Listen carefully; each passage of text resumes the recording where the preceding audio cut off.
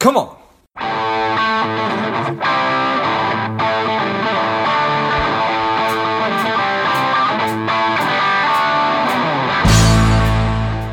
Quick ask before we get started. Today, I am working to help people lead happier and more contented lives. My part of that is money. So if you enjoyed today's episode or if you've enjoyed past episodes, please take a minute and leave a quick review on iTunes. Subscribe. That helps the show climb up the rankings and helps more people find it. So thanks a lot. Welcome to Money Savage, Savage Approach Personal Finance. This is George Grumbacher, and the time is right. Welcome to today's guest, strong and powerful Dana Jacobs. Dana, are you ready to do this? I am ready. Thank you so much for having me, George. You're welcome, and let's do this. Dana is a CFP and ADPA. She is an MBA and the co-founder of Legacy Care Wealth. I'm excited to have you on. Dana, tell us a little bit about your personal life, some more about your work, and why you do what you do. Yeah, thank you so much. So I'm a business owner. I'm also a proud mom. I have two very energetic little boys, ages 2 and 5. Nice. We recently moved to a more rural setting out in New Jersey in a town called Randolph.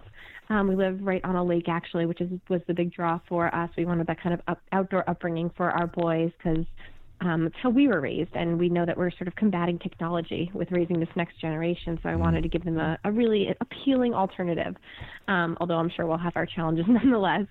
But yeah, my big guy, he's 5. He just started kindergarten, earlier this month, and my 2-year-old's just moved over to different daycare and stuff like that. But they're really fun and thriving.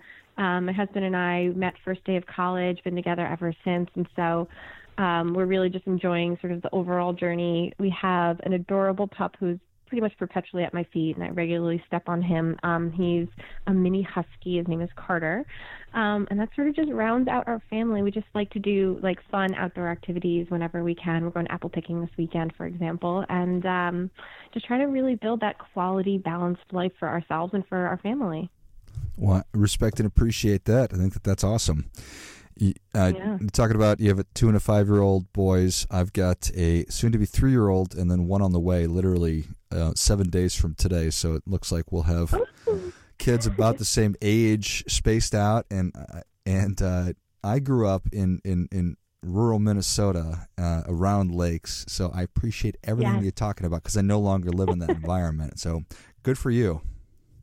Thank you. You So also asked me a little bit. Go ahead. Yeah, I was going to say why I do what I do, right? That's right. So, for me, we were in New Jersey. Our dad always worked, in New York City in finance, most recently in securities lending. That's where he spent the bulk of his career. And I didn't know exactly what I wanted to do, but I just always had that drawn affinity towards finance. I always was a math student. I liked the analytics of it. And, but for me, and I started my career working for, a large broker dealer and did that whole circuit.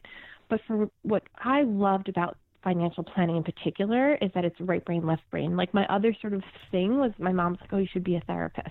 And so what I enjoyed about it is not only do I get to dive into the weeds and do the analysis, but then I get to sit face to face with someone and really figure out what's making them tick and figure out what their fears are and what's holding them back and sort of hoping to get them to the point where there's that sigh of relief of okay, we can do this.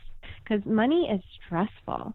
I think 80%, I might have the numbers inverted, but I believe 70% of all divorces are cited as, financial troubles is a big issue. And 80% of us marry people who have the opposite money personalities than we have. So it's really a lot to navigate. It's more taboo to talk about that than sex. And to me, that's just not how it should be, because I think there's just so much opportunity for education and awareness, especially with this time. I feel like historically money, it was always a concern, but it didn't necessarily have to be in the same way. Property values aren't what they are today. Again, especially I'm in the New York City metropolitan area. People didn't have student loans, six-figure student loans like they have today. Most folks worked for one to two employers over the bounds of their careers. They had a nice pension. They didn't really have to worry about saving for retirement. We weren't living as longer. We didn't have as high medical expenses in those years. And so a lot of the family support has just shifted immensely onto us as opposed to, on our employers and the government and such. So there's just this opportunity for us to have so much like financial independence if we so choose to and have the tools for it. But at the same time, it can be so much more stressful if you feel like you don't have those tools in place and the right systems in place. And that's really, for me, what gets me fired up is being able to, like I said, do the analysis, dive into the weeds, but then also sit next to people and try to get them to that point of we got this. Get couples on the same page, bring awareness and education and give them a platform for them to say, well, what if? And that's to me like the opportunity here. I love it. It's certainly speaking my language there. So when you say help people get on the same page and answer the question, what if? What does that mean? What does what if mean? Yeah, so a lot of times we start the meetings with our very first meeting when we sit down with someone, it is really about what are your goals in life? What would make you happy? What does retirement really look like to you? We use that word as if it's a one-size-fits-all thing. It's so not. What's most important to you? What's your core values? Like where does your heart go immediately? What are the financial responsibilities you feel like you have to do, but you probably aren't as emotionally invested in? And really finding all of those sort of basic tenets of what's making them tick from a financial planning perspective. Then we put together a financial plan based on that. And once they see that, they say, okay, we have a roadmap. Fine. And then I sit back and say, well, what if? And, is there anything else that now that you see that there's, a general path that we can work with, is there something else that jumps out at you? And usually as a part of this process, people do start thinking a little differently. And they say, well, what if I retired or we relocated or I did this other opportunity for the time being, or we go back to school for this? What if I can start contributing into an account now to help my parents down the road? Those kinds of things, buying a second property, of course, the boat, all that kind of stuff too. And then people really start thinking on a more creative way about their own finances instead of just, a lot of times we get in the rut of life and we put our head down and we just keep going and motoring through and we never take that step back and take take in the scene from the balcony, being able to really be a little more creative and hands-on with planning our own lives. And that's really that what if moment for me in working with clients. And that really happens over time, of course, and it's forever evolving. But that's really where I think the power comes in to help us get to the point where we're making the financial decisions now to really bring all that value into our lives. Got it. Oh, I love it. I think that's really well said. And obviously people come to you at different stages. Some people come to you and I imagine it feels like you're an emergency medical technician showing up on the scene of a terrible accident. You need to stabilize people and then, get them to triage and then figure out, okay, here's where we need to go. And you probably meet with some people who have their foundation pretty well set and they're doing some good saving, but it's more a matter of maybe being more colorful and painting maybe a deeper, richer picture of what they want. Do you find that people have a harder time with certain areas? Is it thinking about this kind of stuff? Is it talking about this kind of stuff? Is it all of it? Just talk to me about the process. Yeah. So, look, in my ideal world, everyone comes in, I do that full-blown financial plan, I create an implementation guideline, we start doing the what-ifs and the creative planning, and we're step-by-step with them interacting as we work through the financial plan and evolving as life evolves with them. There are so many times where it takes probably a year and a half to actually get to the point where we sit down and do a full-blown financial plan because someone just lost a job and they're having to move and, bills are piling up or we've had clients declaring bankruptcy when they're coming to us and all this kind of stuff. And so it really depends case by case. For me, I really find that it's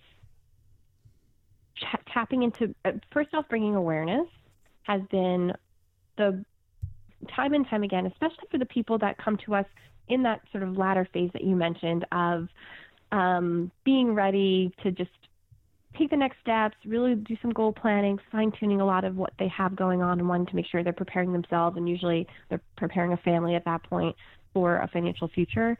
A lot of times those folks are really much more able to take that step with me and walk that journey with me. And it's really about making sure there aren't any fears in the way and bringing that awareness so that, like, when we start talking about cash flow and being able to direct money towards savings and goals, then we go back to them and we're like, oh, we noticed spending's down, just like a few $100s a month. Did you notice that you're doing anything different? And a lot of times they're like, it's just really like just being aware, just realizing, just not working on autopilot. That has really started to create a lot of behavioral shifts. And then we do a lot of automated accrual accounts. So the same way you put money into your 401k and you feel like you never even had it, we do the same thing with a lot of the other goals that we're working on. And we tend to find that sort of save first and then live off the balance and make sure that is aligned with what you can do on your day-to-day lifestyle. Like, that seems to be really effective. And then really stripping away those fears. Like, a lot of times couples have true fears about money based on something that happened with their parents or their grandparents that they probably don't even clearly voice. And usually when they try to voice it, their spouse might be hearing something different because of what their experiences are.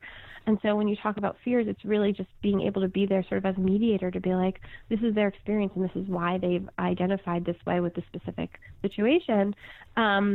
Even if they don't think that they're having conflict about money, they have different beliefs about money, and they're not going to change their beliefs, but it's just really about bringing that awareness, understanding what the fear triggers are for the other party, and then everyone's more on a cohesive same page to be able to make better financial decisions.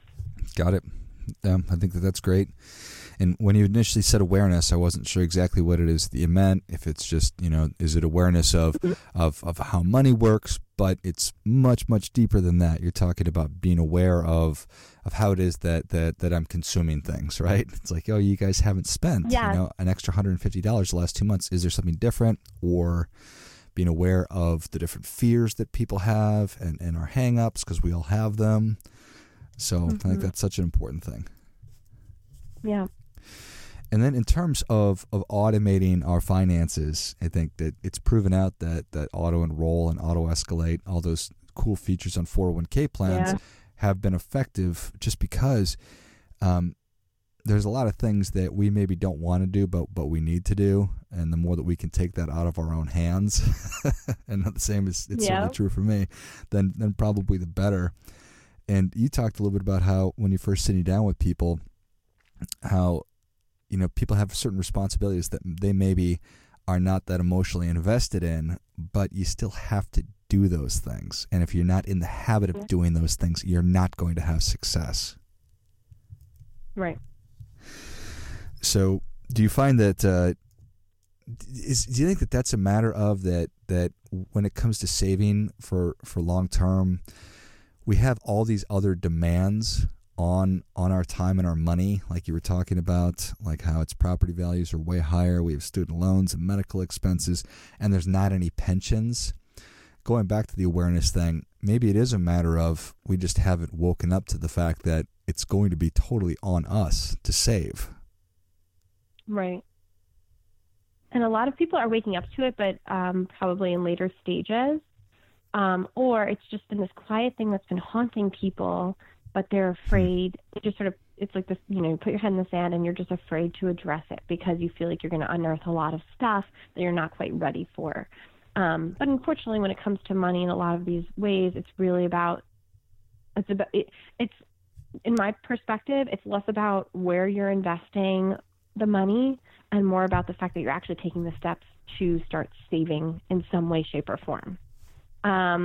So for me, it's really just about making sure people are able to sort of, like to your point, not just to let them know that, yes, this is something you should be doing, but it's also something you can be doing, and here's why. And we're your advocates for you, and we're your educators, and we can help implement all these changes. And we just do working sessions with clients, especially my ongoing clients, where it's like the stuff that they know they need to do, but they haven't been able to do, where we just like sit there together and we screen share, and I'll walk them through step by step all the things that we can be doing and can be automating and seeing how that works. And literally, they're just sitting there clicking buttons, and then usually they feel terrible because they're like, "I should have done this forever ago." And I say, no, but this is why we're doing it now. Like, it's important to understand our past because it helps inform our future. But at the same time, I don't believe in punishing anyone for their past, and just empowering you to take the steps now. Because unfortunately, a lot of times, like, you let that past take control of your actions today, and that is when people get really, really stuck. And that's why I say, you know what? I know you haven't done any of your homework from the last session or the past 4 sessions. Let's just schedule a working session together. And they're like, okay. And then they just like suddenly feel like there's a time allotted for this, and I can handhold them through it. And it really like helps empower them, and they take a step back and they're like, that wasn't so bad. So it's a lot of that kind of work as well. And that's just such a real thing. I think that probably people think that it's unique to them. This is something only a dummy like me would do. But in fact, it's the vast majority of us all suffer from, I guess the term is maybe procrastination or avoidance behavior, whatever. Yeah. So finding an environment, and that's if it's in Dana's office or if it's with a good friend that you can have conversations about, where you're in an environment where you're safe. Well, I hate the term safe space, but when you're in a safe space to be able to have these kind of conversations. And then the next step, which you talked about, is really helping encourage people to be engaging in these difficult behaviors and following through on things. And that's the thing. Everyone thinks they're going to come into me and I'm going to be shocked about like all these things that they haven't done or should have done or they did in the past or whatever.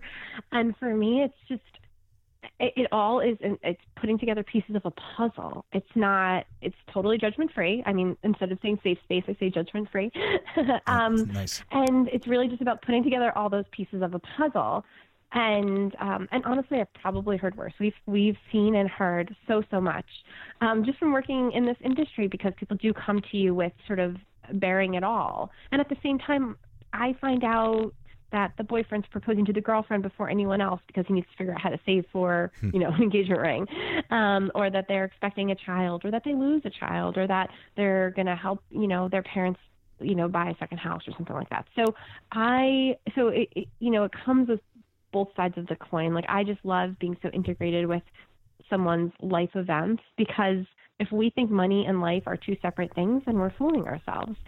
They are so aligned. And for me, money is a tool that we can use to get to where we need to be. And it's not about accumulating a lot. It's about making sure it's just placed and directed in ways that will give you safety, security, and value in your day-to-day life. And that's really like our fundamental tenet there. So it's really, like I said, we've seen it all. And we've probably, just like, there's so many stories we could tell, which we never would. So it's just really about taking that opportunity to make sure you can engage and have these conversations and take the right steps to get this off of your plate completely, and close that loop in your brain of all the things you should be doing and you're not. Which is it's so empowering. It frees you up to do the other things that mean a lot to you in your life, which is great. I love it.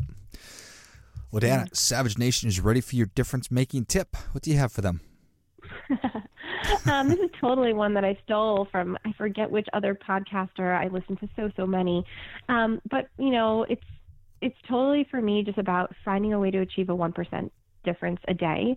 It's about a lot of incremental changes, but you look back over a period of time and you can really see huge shifts in your life and in other lives. And whether it's little things when it comes to money, like setting sort of a personal budget, or even for me, I love transactions, like trying to limit your transactions in a given day to, let's say, 10 transactions a day, because you'd be surprised how many times you pull out money or a card to put gas in the car, to pick up a coffee, to grab a bite out, to pick up something for your kid. And really just, if you say like, oh, can I go today with 9 transactions instead of 10, and just see what different choices you might make. So just find little opportunities for 1% better or different a day. And you just look back and you really can see what a shift that might make in your whole life trajectory. Well, I think that is great stuff. That definitely gets it. Come on. Dana, thank you so much for coming on. Where can Savage Nation learn more about you? Find us on the website, www.legacycarewealth.com. You can also find us on Twitter, legacy_care. Or you could follow me on LinkedIn, Dana Jacobs, DANNA. That's about it. Excellent. Well, Savage Nation, if you enjoyed this as much as I did, show Dana your appreciation and share today's show with a friend who also appreciates good ideas. Go to legacycarewealth.com. Find them on Twitter as well as LinkedIn, and I will list all of those in the notes of the show. Thank you again, Dana. Thank you. Bye.